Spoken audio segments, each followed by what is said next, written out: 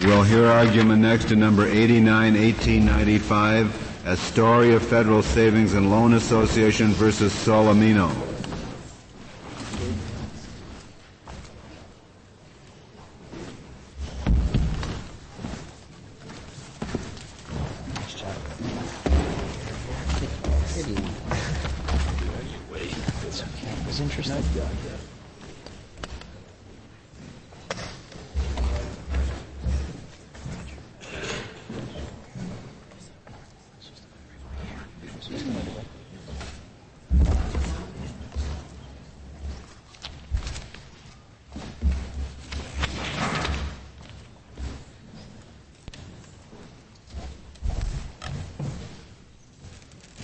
Mr. Siegel.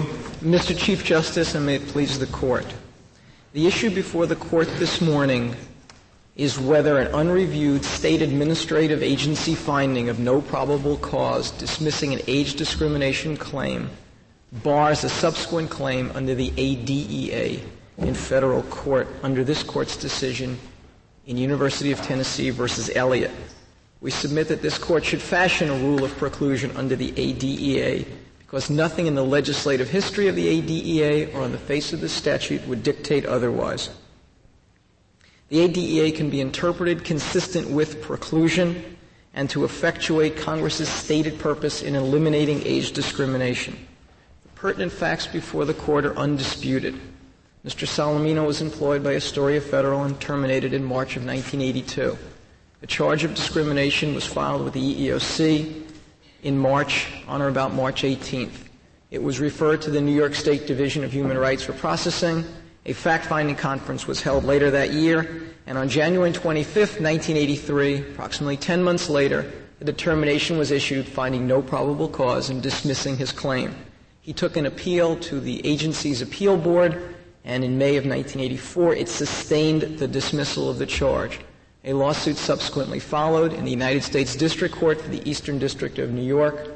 A motion for summary judgment later was made by Astoria Federal on two bases. One was that the claim was time-barred. The other was that it was barred by the doctrine of administrative preclusion. The motion was granted only on that second basis, and the complaint was dismissed. An appeal followed to the Second Circuit Court of Appeals, which reversed, finding under Elliott that there was no basis for a rule of preclusion. We submit that the Court should reverse that decision. This Court frequently has fashioned common law rules of preclusion in the absence of statutory language directing that such rules not be established. In his brief, respondent does not dispute that the doctrine of common law preclusion is sufficiently established in the federal common law, and himself refers to it as a presumption. In Elliott, with respect to Title VII, the Court defined the applicable test by stating, the question actually before us is whether a common law rule of preclusion would be consistent with congressional intent. It was found not to be consistent with congressional intent in Title VII for two reasons, both of which are absent from the ADEA. First was that a substantial weight clause had been added in 1972 to Title VII, which explicitly stated how much weight should be given to a finding by a state agency.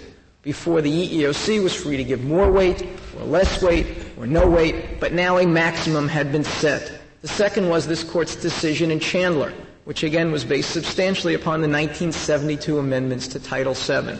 Both of those are absent from the ADEA. In Elliott, this Court went on to state that a claim under 42 U.S.C. Section 1983, the Post-Civil War Act, was barred by an administrative finding. That preclusion was appropriate because there was nothing in the statute or its legislative history to indicate otherwise. The Court cited Allen for the proposition supporting that administrative preclusion. Mr. Siegel, do you take the position that Congress has to speak expressly to the issue of preclusion in order to overcome any common law presumption about it? It is our position that Congress must, in some specific manner, yes, state that preclusion should not apply. It need not use those. Have cases ever said that, or have we just found, for a variety of reasons, that there may not be preclusion or there is? You are correct that the rule was done by the Court, depending on each specific statute. The closest analogy might be this Court's recent decision in Aramco involving, while it wasn't preclusion, it certainly was another doctrine, in that case, against extraterritoriality. The Court required a rather specific statement. You don't think there's any rule that specific in this area, do you? There is. You would have us apply the same kind of presumption we did in Aramco? Yes, I would ask the Court to look to find a specific evidence of congressional intent either in the statute or in its legislative history. Do we owe any deference to the EEOC on this point?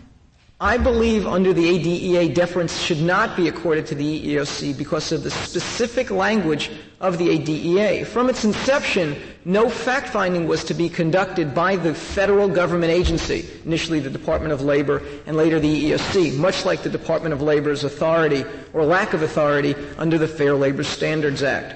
Only in Title VII was the EEOC asked to make findings and conduct investigations. Under Title VII, the federal agency was asked to explore the possibility of persuasion, mediation, and conciliation. The EEOC, I believe, has grossly exceeded the authority under the ADEA by engrafting Title VII principles with respect to making findings and the weight of those findings. Application of the doctrine of administrative preclusion would serve a very significant purpose, or perhaps several of them. First, it would achieve... Excuse me, before you go on, it's your position that the EEOC has no authority to make findings in this area? The statute provides no basis for the EEOC to make findings. And yet you say one of the indications that we should find a requirement to accede to the state ruling here. One of the indications is that there was not in this case, as there was in the Title VII case, a specific provision requiring the EEOC in making its findings to give substantial weight to state determinations, right? You rely on the absence of that here. I believe the absence of it, as the Eighth Circuit said in Stillians, is very significant. But you now tell us that there's no reason for such a provision to exist here, because on your view, the EEOC has no authority to make findings anyway, so why would such a provision possibly be here? I may not be following your question, but I believe that the ADEA's lack of any basis for limiting or providing a maximum states no congressional intent to limit the state's agency's effect, just as there was no limit to the effect in a 1983 claim. You find it significant that there is not in this statute a provision requiring the EEOC to defer to state findings. You say it's very significant. That is missing here, although it was present in Title VII, right? Yes. Now, under Title VII, the EEOC must make factual findings. That's correct. But here, it's not supposed to make factual findings, according to you. That also is correct. It's not in the statute. If it's not supposed to make factual findings, why would you expect to see the same kind of provision you had in Title VII? You would not expect to find it. I would certainly not expect to find it, nor is there any other language in the ADEA which would limit application of administrative preclusion. And you're correct in that if there's no findings to be made, there's certainly no limit or maximum to those findings. But there's no other indication, as had been in Title VII, that there should be a maximum for the state's administrative finding to be given. Administrative preclusion would achieve certain very significant goals. One would be to avoid relitigation of claims. It would avoid the parties being twice faced with exhaustive proceedings. In this case, the proceeding before the state lasted well over a year. In the discussions with regard to Section 14A, the clause added regarding supersedure of state actions was added for the specific purpose of avoiding a multiplicity of actions. That was one of the few congressional expressions of its intent with respect to what should happen.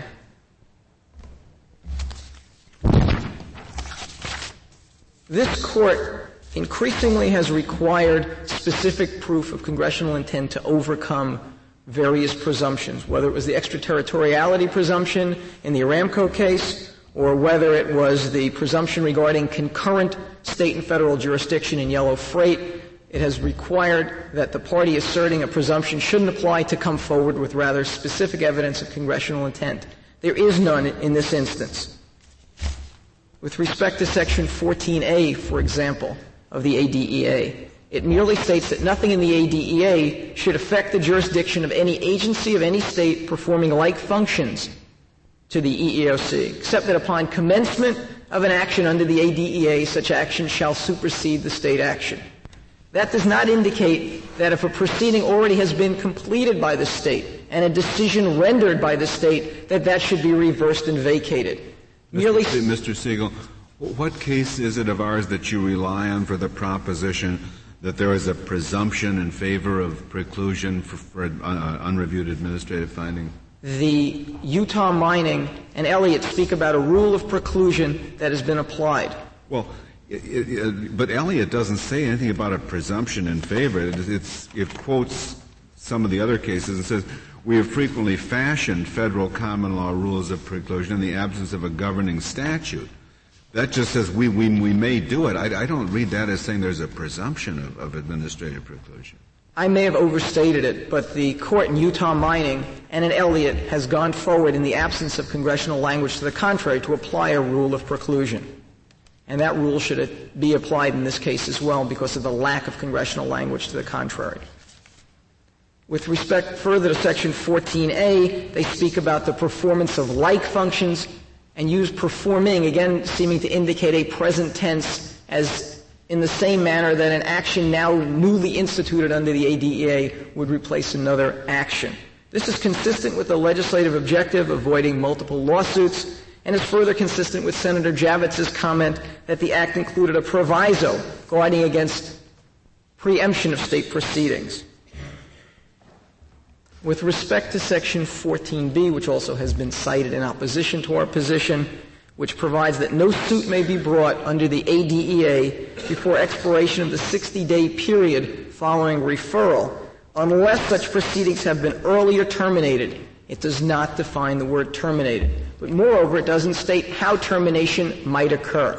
If termination occurred on the state's behalf because the complainant insisted and directed that I intend to file a lawsuit, and hence I would like to explore the possibility of conciliation, the possibility of mediation, but no further, that would appear to be consistent with this Court's ruling in Oscar Mayer, which directed that a complainant file a charge with the state agency even though it was already time-barred.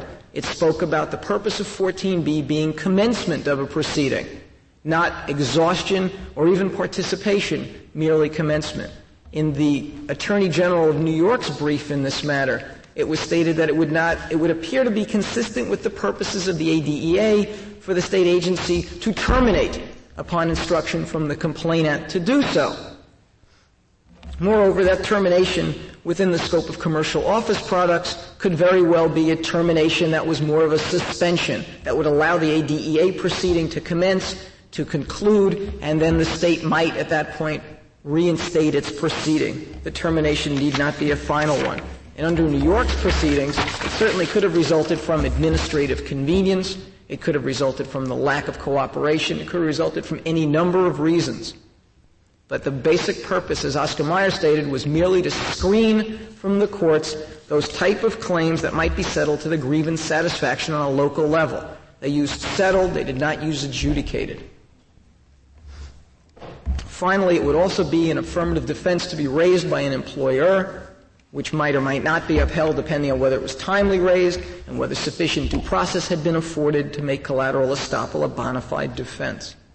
It has also been asserted that the ADEA was enacted in the first place due to dissatisfaction with the state laws then existing. That's a very great overstatement of the congressional record. If there was dissatisfaction at all, it was in the states that did not yet have state age laws. New York had one. In fact, it was regularly discussed and cited in Kremer approvingly. Senator Javits, who was then the New York attorney, had been the New York Attorney General and was a major proponent of the ADEA, referred to the New York law during testimony. So I don't think that there's any dissatisfaction, certainly with the New York law. It's also Mr. Siegel, under this statute, what weight is to be given to any EEOC proceedings that have occurred on the same on the same case? Since the statute does not even provide for EEOC proceedings, I believe that no preclusive effect should be given to an EEOC proceeding. Isn't there a provision that says that? I thought there was a provision that said that. Well, 7D2 refers to the powers of the agency and speaks about persuasion, conciliation, and mediation.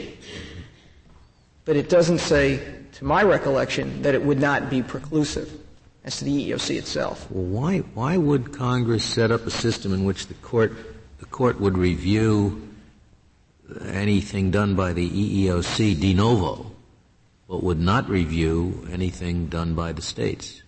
That would seem very strange. I'm sorry. The backdrop against which the statute was enacted was one where other agency proceedings, such as in Utah mining, had been given preclusive effect. That was where it started. Why would they have done that? The Department of Labor was selected instead of the EEOC in the first instance to move federal claims, once asserted, along quickly. It was presumed that older workers might have fewer productive years left, and therefore shorter time periods were utilized to get to court more quickly. And at that point, Senator Javits noted how far behind the EEOC was after only 3 years. So there did not appear to be any intent at all for, at a federal level, there to be fact-finding and other slow-moving proceedings. There also was given the possibility to grievance of removing the cases rather quickly from the state agency, and by filing a claim after only 60 days. That would allow you to move ahead. And moreover, the EEOC and the state... In practice, the EEOC has, despite the lack of any authority, been conducting proceedings in these... The EEOC has conducted proceedings in the nature of fact-finding as they might under Title VII, and they've even engrafted onto it the substantial weight clause after the jurisdiction was given to the EEOC in 1978 in the reorganization. And what have the courts done with those proceedings? Ignored them? The EEOC's proceedings have never been held to bar any federal action, to my knowledge. In fact, in the cases that have dealt with this issue, none You have say even that's not mentioned it. surprising because they shouldn't have been conducted anyway, and that's the explanation of yes, why, that's our position. why you would treat the federal ones different from the state ones. Yes. And the state agency findings were deemed to be final in their own states. It was only a question then of due process. In New York, our proceeding was held to have due process, a human rights proceeding, not this particular one under the Kirkland case. Again, it was looked at as, did you have enough to be final in your state? So with respect to the EEOC fact-finding, again, there is not even a legislative discussion other than to go away from any EEOC model. It's also been asserted that somehow the ADEA should be interpreted in the same manner as Title VII, the procedural dissimilarities in effect to be ignored. As this Court stated in Lorillard v. Pons, when finding that a jury trial was appropriate under the ADEA, they talked about while there might be substantive similarities, the procedural schemes were very different. Since they were so different, it would be unavailing, in the Court's word, to use Title VII to interpret the ADEA. Moreover, Senator Javits in the legislative history specifically called for these laws to be enforced independently of each other, and Congress had rejected an ADEA format based upon Title VII. Pre-suit filing periods are different. The statutes are so different that utilizing Title VII to interpret the ADEA in this particular instance would be very inappropriate. There also was asserted that there's a lack of control over which agency might handle your charge, and as a consequence, that might be unfair to a claimant. That argument misses the mark. It misses it for a few reasons. While you might, as a claimant, be required to spend 60 days before a state administrative agency, concurrently the EEOC also could be processing your charge. In that instance, the Court found in Oscar Mayer that there might be the benefit of two concurrent rather than consecutive efforts to conciliate and mediate. You might work out a settlement. The courts wouldn't be burdened with further litigation, nor would the state agency, because the effect of the ADEA would have been achieved, which was a non-judicial settlement. Moreover, the Attorney General notes, as I've stated before, that very likely the claimant, if asking to now leave the agency, would be granted a termination. New York State's Division of Human Rights from the outset notes conciliation is the preferred manner of reconciliation. If you'd like to explore this, please so state. That happens at the very beginning of each case. That could be further emphasized. It has also been asserted that it would be unfair to laypersons to somehow make this a trap for the unwary. And again, that's inappropriate. It's inappropriate because, first of all, this Court has stated that everyone who makes a claim under a federal discrimination law is bound to read and understand what they've stated. The Court so stated that in Mahasko, where the complex filing requirements of Title VII with the initial 60-day exclusive period for the state and then the 240-day EEOC period and how they might interact were explained and a grievant was charged with that understanding. But what's more, in Kremer, certainly the appellant who had appealed before the New York State courts and been unsuccessful did not expect that his later claim in federal court under Title VII would be barred. However, after that, the notice of dismissal of the state, it's in our joint appendix at page 95, specifically states that an adverse finding may very well bar you, and in effect it warns, please think twice before doing this. A similar warning could be stated on the notice of charge. The state agency could tell the grievant if an adjudication is made, it might bar your ADEA lawsuit. If you would like to restrict these proceedings to investigation and conciliation or mediation, please so advise us. Finally, it's been argued that there might be different results in different states. I think the ADEA already envisioned that. It envisioned it because there were already two different deferral periods, 180 days if you were not in a deferral state, 300 if you were. The Kremer decision envisions different results in different states because if your state provides for an appeal of a state agency dismissal and depending on the burden of proof that's utilized, you may thereafter be barred. So the mere fact that you might be in New York versus a different state is certainly not determinative. You say the only reason you can't go ahead immediately is on the chance that there will be a mediation that's successful, and that's the whole purpose of the wait provision. The 60-day period. Right. The 60-day period, as I interpret it, is exactly that we might be able to, as Oscar Mayer stated, we might be able to screen from the courts cases through that conciliation process. And after the state has those 60 days, then you as the claimant have the option of filing a suit and thereby superseding any further state actions on your claim. Mm-hmm. In this instance, the 60-day period came and went, and almost a year later, an adjudication was made. Mm-hmm. So it's not as though on the 60th day anything happened. It went on for a considerable period of time. Well, what would happen if you didn't file suit immediately after the 60 days? You continued the state proceedings. And they drag on for 2 years, and then it looks to you as though they're going bad. And just before the final state decision comes out, you pop into federal court and file your federal suit. What happens then? Under 14B, you would absolutely have the right to do that. Under 14A, that would supersede the state proceeding, which would then suddenly stop. Doesn't make a whole lot of sense, does it?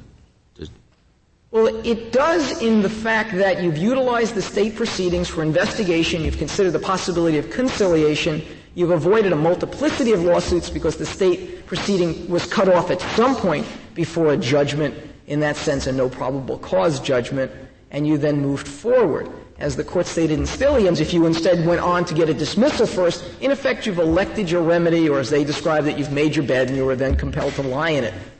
So the claimant has that option, where the claimant exercises the option to remain before the agency for a considerable period of time, all the way through to an adjudicatory finding against him, then he's already made an election. And Section 621 of the statute, which talks about its purpose, only speaks about the purpose of eliminating age discrimination. It doesn't speak about the purpose of encouraging age discrimination litigation. And so the purpose of the Act would be consistent with 14A.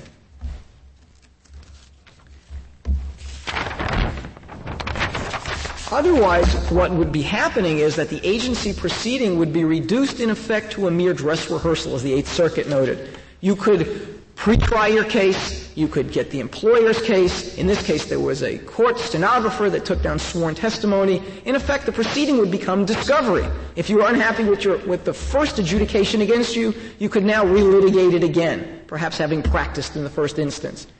Nowhere in the statute is there any indication, or in its legislative history, that a claimant was meant to have two full bites in an apple. It appeared that you were meant to have an effort to conciliate and mediate, not to litigate twice and fully. Well, does the state tribunal pass on the claim under the federal statute or just on the similar claim under the state statute? The state does not rule upon the ADEA action. It makes a factual finding which we assert should then be adopted by the court under the doctrine of collateral estoppel. But it is not charged with ruling on the state action any more than in Kremer what occurred was an appeal of a federal dismissal. It was an appeal of a state no probable cause under its own law. We argue that this would be consistent with Kremer. Can an ADA action be brought in a state court? Yes, it can be brought in any court of competent jurisdiction, just like a Fair Labor Standards Act claim. Would it be, do you think, permissible for the state court to give preclusive findings to the state administrative agency? We believe that it would be just as appropriate for the state court to do so as it would be for the federal court, because it would, regardless, be under the ADEA. I'm sure that would be your position. Well, if there are no further questions. Wish to reserve the remainder of your time? Yes, I do. Very well. Mr. Flam, we'll hear from you.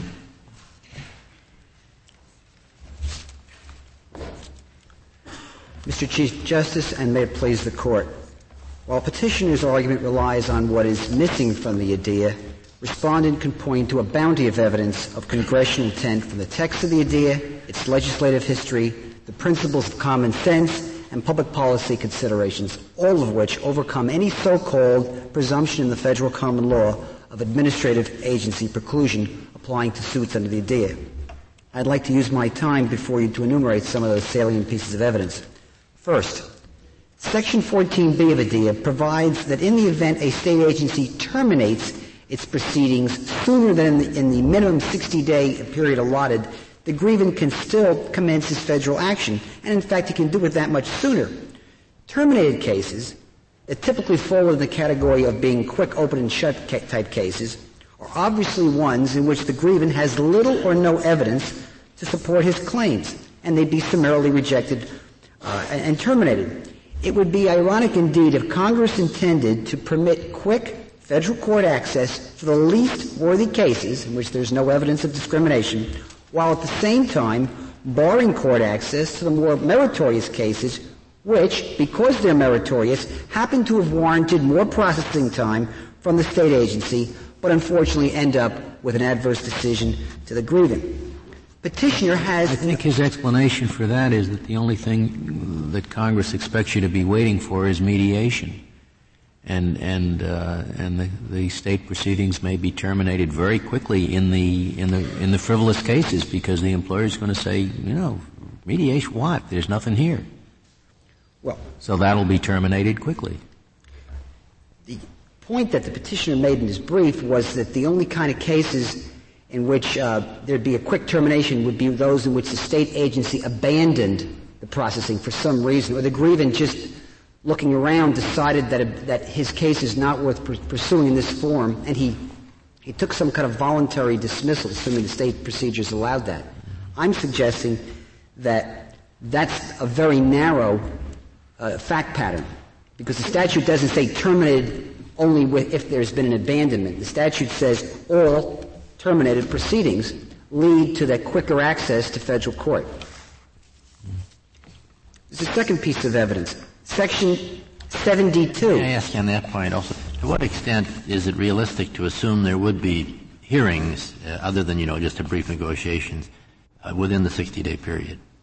I mean, what you're saying is if they had a hearing and you lost it within the 60 days, you got an absolute right to... No, there wouldn't be a hearing, Justice Stevens. What there would probably be is something very facial from the submissions that were made by the grievant that caused the examiner to say this is no case. And it wouldn't even go into a more formalized type of procedure.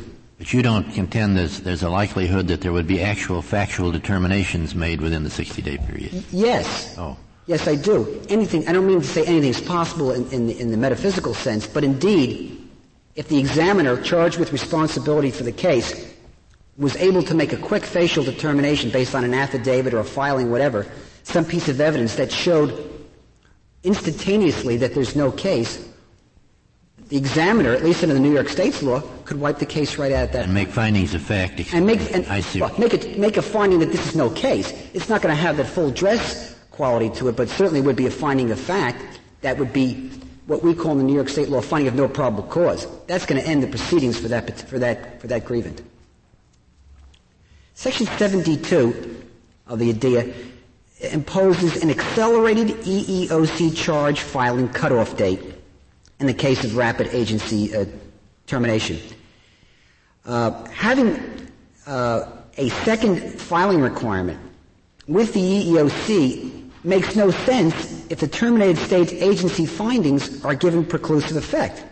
A concurrent EEOC filing would be superfluous if the issue has already been decided by the state agency.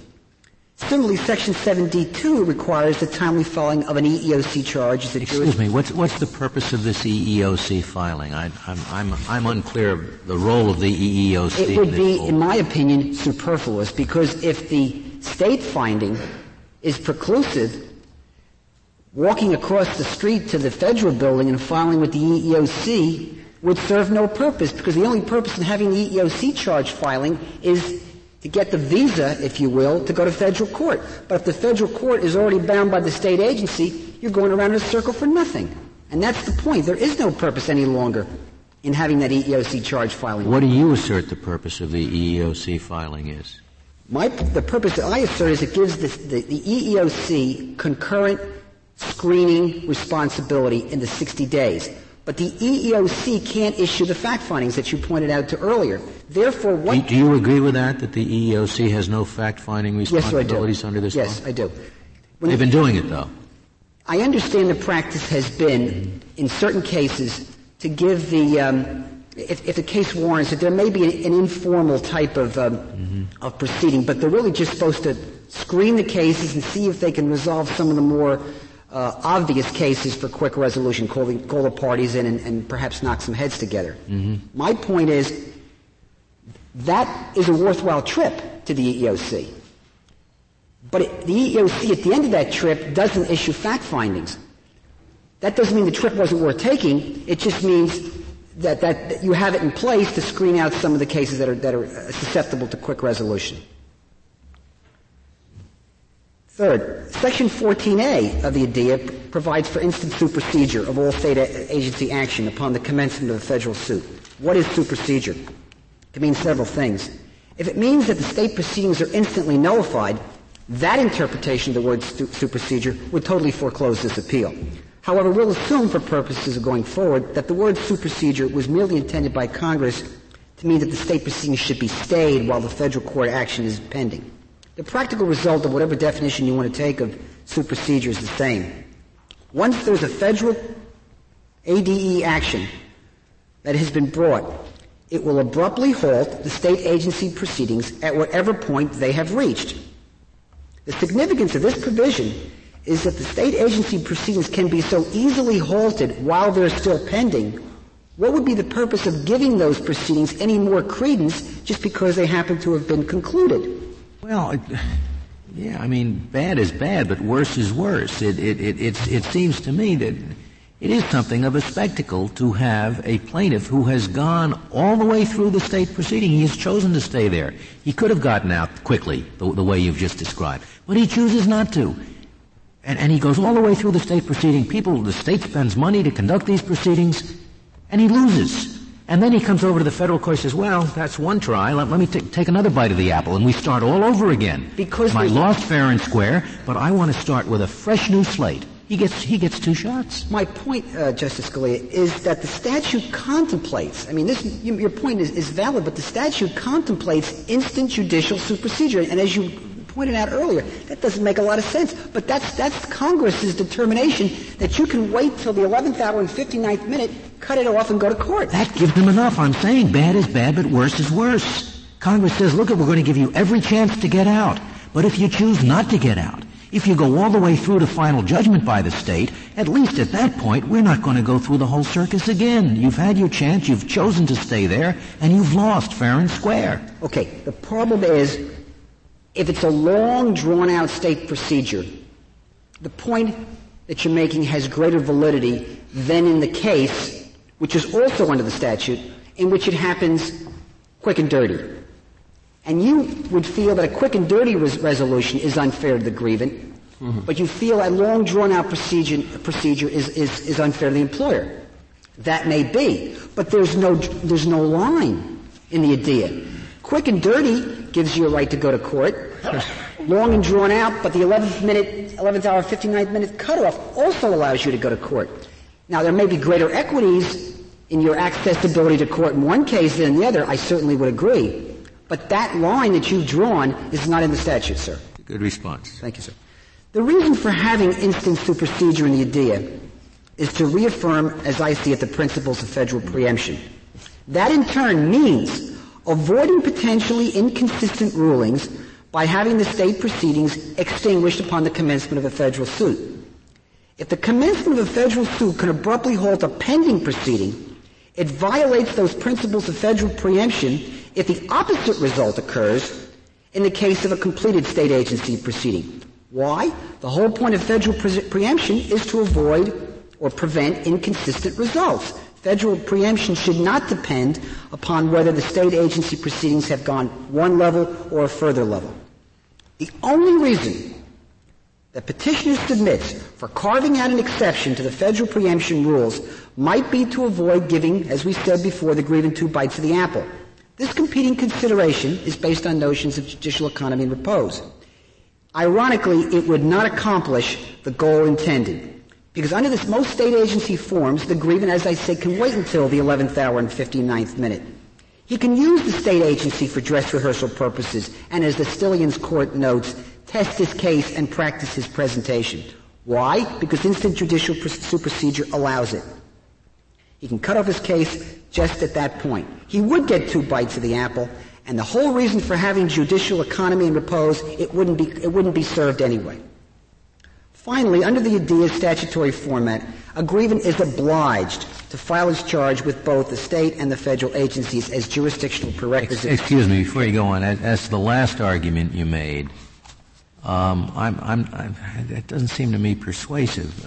He doesn't get two bites in that. He gets almost two bites. He gets to practice the presentation, which is what the Eighth Circuit found so important. He doesn't want to practice the presentation. He wants to be able to roll the dice twice, to roll twice.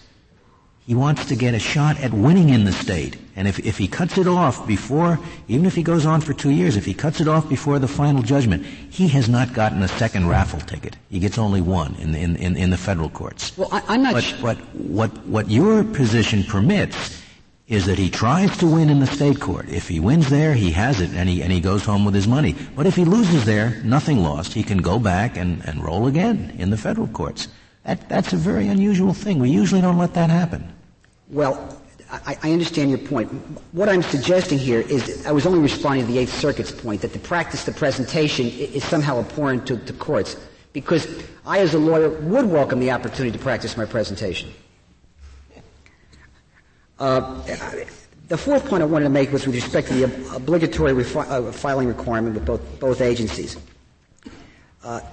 When the EEOC filing takes place, that agency, as we discussed earlier, cannot adjudicate claims and make fact findings in the traditional sense, at least as it can do under Title VII. In denying EEOC fact-finding power to the EEOC, Congress obviously eliminated the possibility that the EEOC's findings would have preclusive effect. What can we glean from the statute that it intended for the state agency's findings? Was any greater judicial impact intended for them? Let's look at the landscape against which the idea has been adopted. Some states, as the court well knows, do not even have discrimination statutes. Some state agencies have discrimination statutes, but they don't adjudicate. Some agencies do adjudicate. Some of the state agencies which do adjudicate, like the New York State Division of Human Rights, give the employer, but not the employee, two bites of the apple at the administrative stage, in the sense that there's that first non-hearing level in which only the worst cases get screened out against the employee, but the employer, he gets the public hearing if there is a preliminary finding against him. If state agency preclusion were to apply, some very strange results would occur indeed. The grievant who went to the state agency only as a jurisdictional prerequisite to federal court action would find he never gets federal court action. The state agency, presumably having less expertise than the federal agency, would become the dominant agency. The EEOC's presumed expertise would be lost. And worst of all, since the state agency filing is mandatory, the aggrieved employee would be better off living and working in a state with no state agency at all, or at least not in a state like New York where the agency has that adjudicatory power. Could Congress have wanted this jumbled state of affairs to determine federal court access? Congress did manifest its intent with reasonable clarity. It provided that in the case of a state agency filing, there's only 60 days for that processing period. And it also provided that in that 60-day period, there would be concurrent and not sequential processing by the EEOC, not to mention the doctrine of instant judicial suit procedure. This suggests Congress had a twin purpose. Number one, it wanted to give grievance easier, not a more difficult access to the federal court than exists under Title VII. And two, it wanted correspondingly reduced reliance on the importance of the state agency's processing. State agency preclusion would subvert this twin purpose. Agency preclusion would take away all the considerable substantive benefits of ADEA litigation: jury trial, liquidated damages, attorney's fees, front pay, and I say without hesitation, a more sophisticated federal judiciary. It's doubtful that Congress wanted all these virtues of a federal action to be so readily lost through the happenstance of state agency preclusion. If uniformity and consistency under the law is a worthwhile objective, the law in this area would become a veritable patchwork quilt if state agency preclusion were to apply. The separate laws of 50 states would effectively determine whether a grievant gets to court. Title VII and ADEA would be treated differently. The principles of Alexander and Gardner-Dever favoring a judicial form would be undermined. The bright line of Kremer, limiting preclusion to only cases where there's been actual state court review, would be lost. The Oscar Mayer rule that limits the number of restrictions that you could put on access to the federal court, that would all go out the window. All this would only happen in that category of cases where the state acts within the 60 days. Or longer if the aggrievant, feeling comfortable but not having a good idea. But after the 60 days, it's entirely within his control. If he doesn't want these horrible things to happen, he can get out of the state system.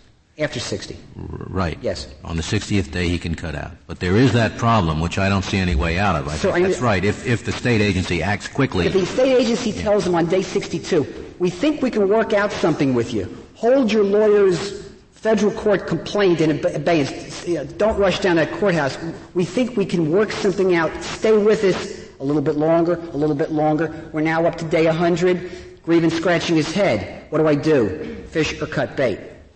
Put in a quandary because he doesn't really have that close consultational relationship with the agency people. He thinks he can get a resolution. He thinks that he might be able to have his matter resolved, so he tarries a little bit too long. That's an unfair case to have the state agency zap him with an adverse finding. What would knowledgeable lawyers do?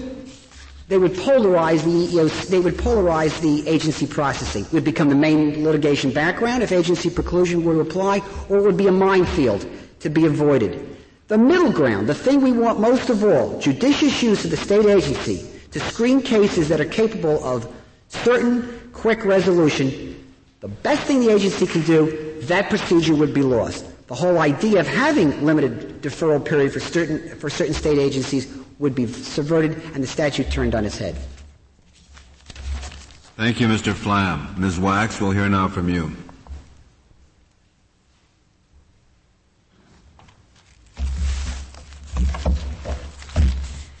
Mr. Chief Justice, may it please the Court, I'd first like to address a question that was asked by Justice O'Connor to petitioner, whether this Court has ever ruled that there needs to be an express bar to preclusion in the statute in order for it to apply.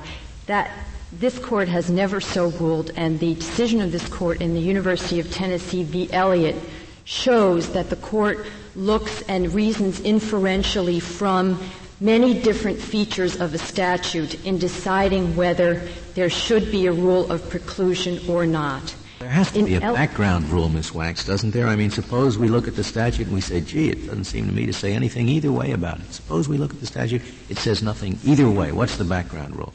I mean, you can call it a presumption if you like, or never mind presumption. We won't call it a presumption.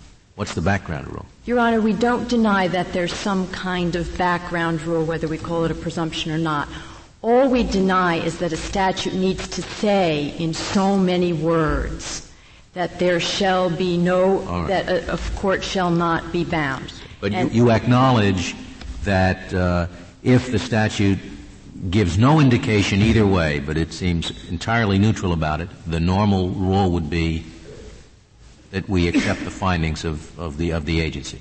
We would generally go along with that. Now, in Elliott, the court reasoned by inference largely from a provision that said nothing about the weight that courts give to state agency findings. The substantial weight provision that the court relied on in part in Elliott addressed itself to the weight that the EEOC would give to state administrative findings, and it reasoned that it made no sense for courts to give preclusive effect if the EEOC did not.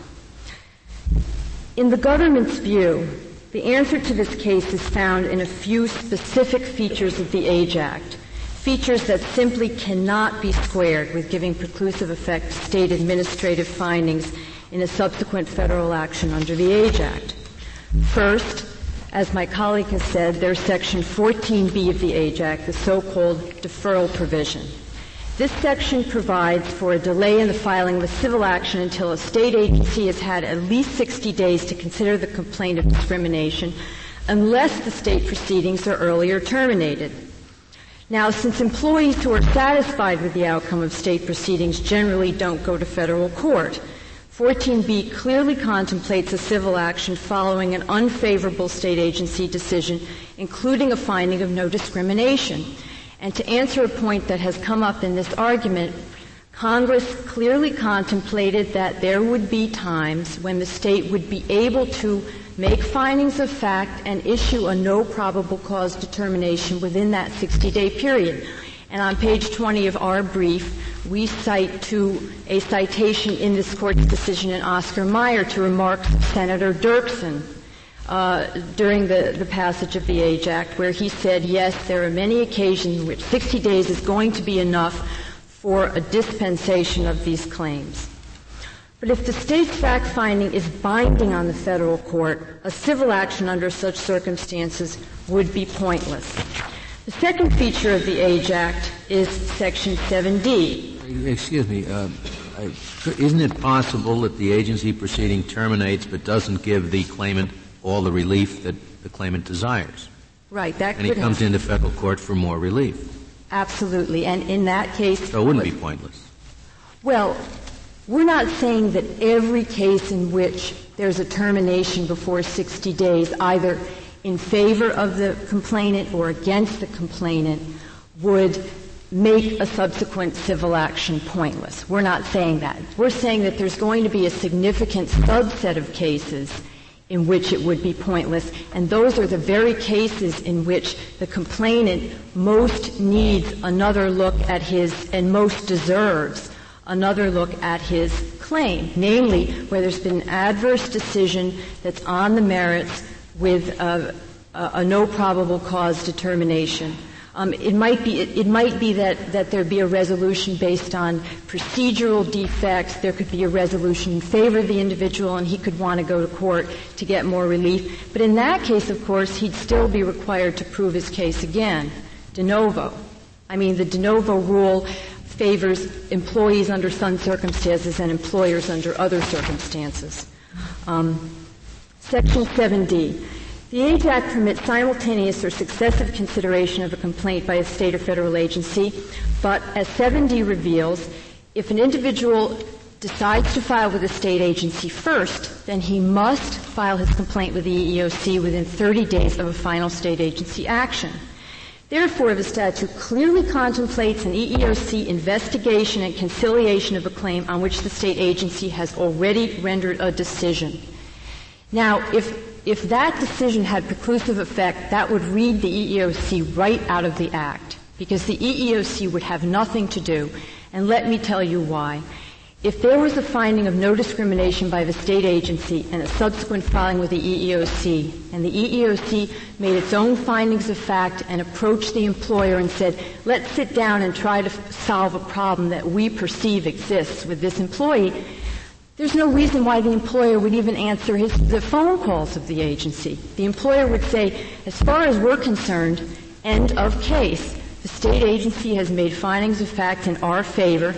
Those findings are binding in a subsequent federal court action where the grievant has to go to get relief under the Age Act, and we have no reason to talk to you. So that's why Section 7D shows, and the role of the EEOC as contemplated by Section 7D shows, that state agency findings cannot have preclusive effect. Ms. Wax, what authority does the EEOC have to make findings or to act? The Age Act does not explicitly provide authority for the EEOC to make findings in so many words. And it differs from Title VII in that Title VII, the sections of Title VII that govern the EEOC's role do speak of a probable cause determination or no probable cause determination. However, the EEOC has decided to make findings. In practice, the EEOC does investigate and make findings because it has discovered that it's very difficult to solve a discrimination problem and get a conciliation agreement if you don't know what the problem is. So the practice under the Age Act and Title VII has converged since 1978 when the authority to enforce the Age Act was transferred from the Department of Labor to the EEOC, and it is our position that the EEOC's fact-finding under the Age Act is perfectly legitimate. In fact, it's absolutely necessary to carry out the EEOC's mandate. But its findings are not binding on a subsequent federal court.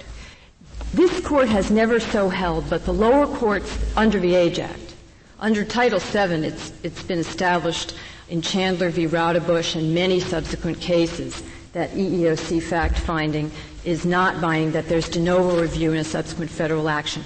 The lower courts have uniformly held that that rule applies under the Age Act. No court has held otherwise. Which brings me to the third point, and the third reason why preclusive effect for state agency findings just does not square with the scheme here. The EEOC's fact-finding does not get preclusive effect in a subsequent federal action.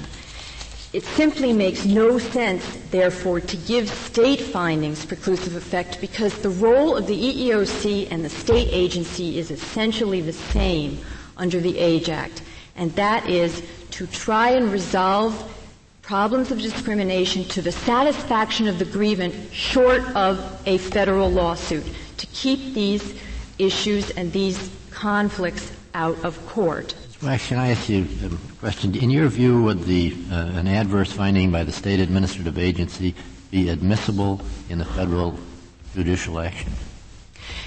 Yes, Your Honor.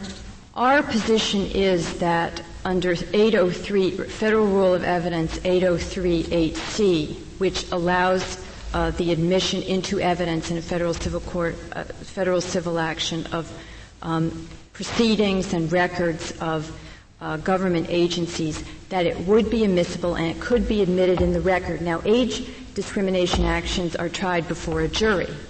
So a jury would be perfectly entitled to evaluate that and evaluate the actual evidence and the answers and the transcripts as part of the evidence as a whole. Thank you, Ms. Black. Mr. Siegel, do you have rebuttal? You have 5 minutes remaining. I believe that our argument covered the points raised, but there was one question with respect to, as it was termed, the background rule. This court in Elliott, specifically citing Allen and Migra, said, nonetheless, they support the view that Congress, in enacting the Reconstruction Civil Rights statutes, did not intend to create an exception to the general rules of preclusion. So it's been termed a general rule.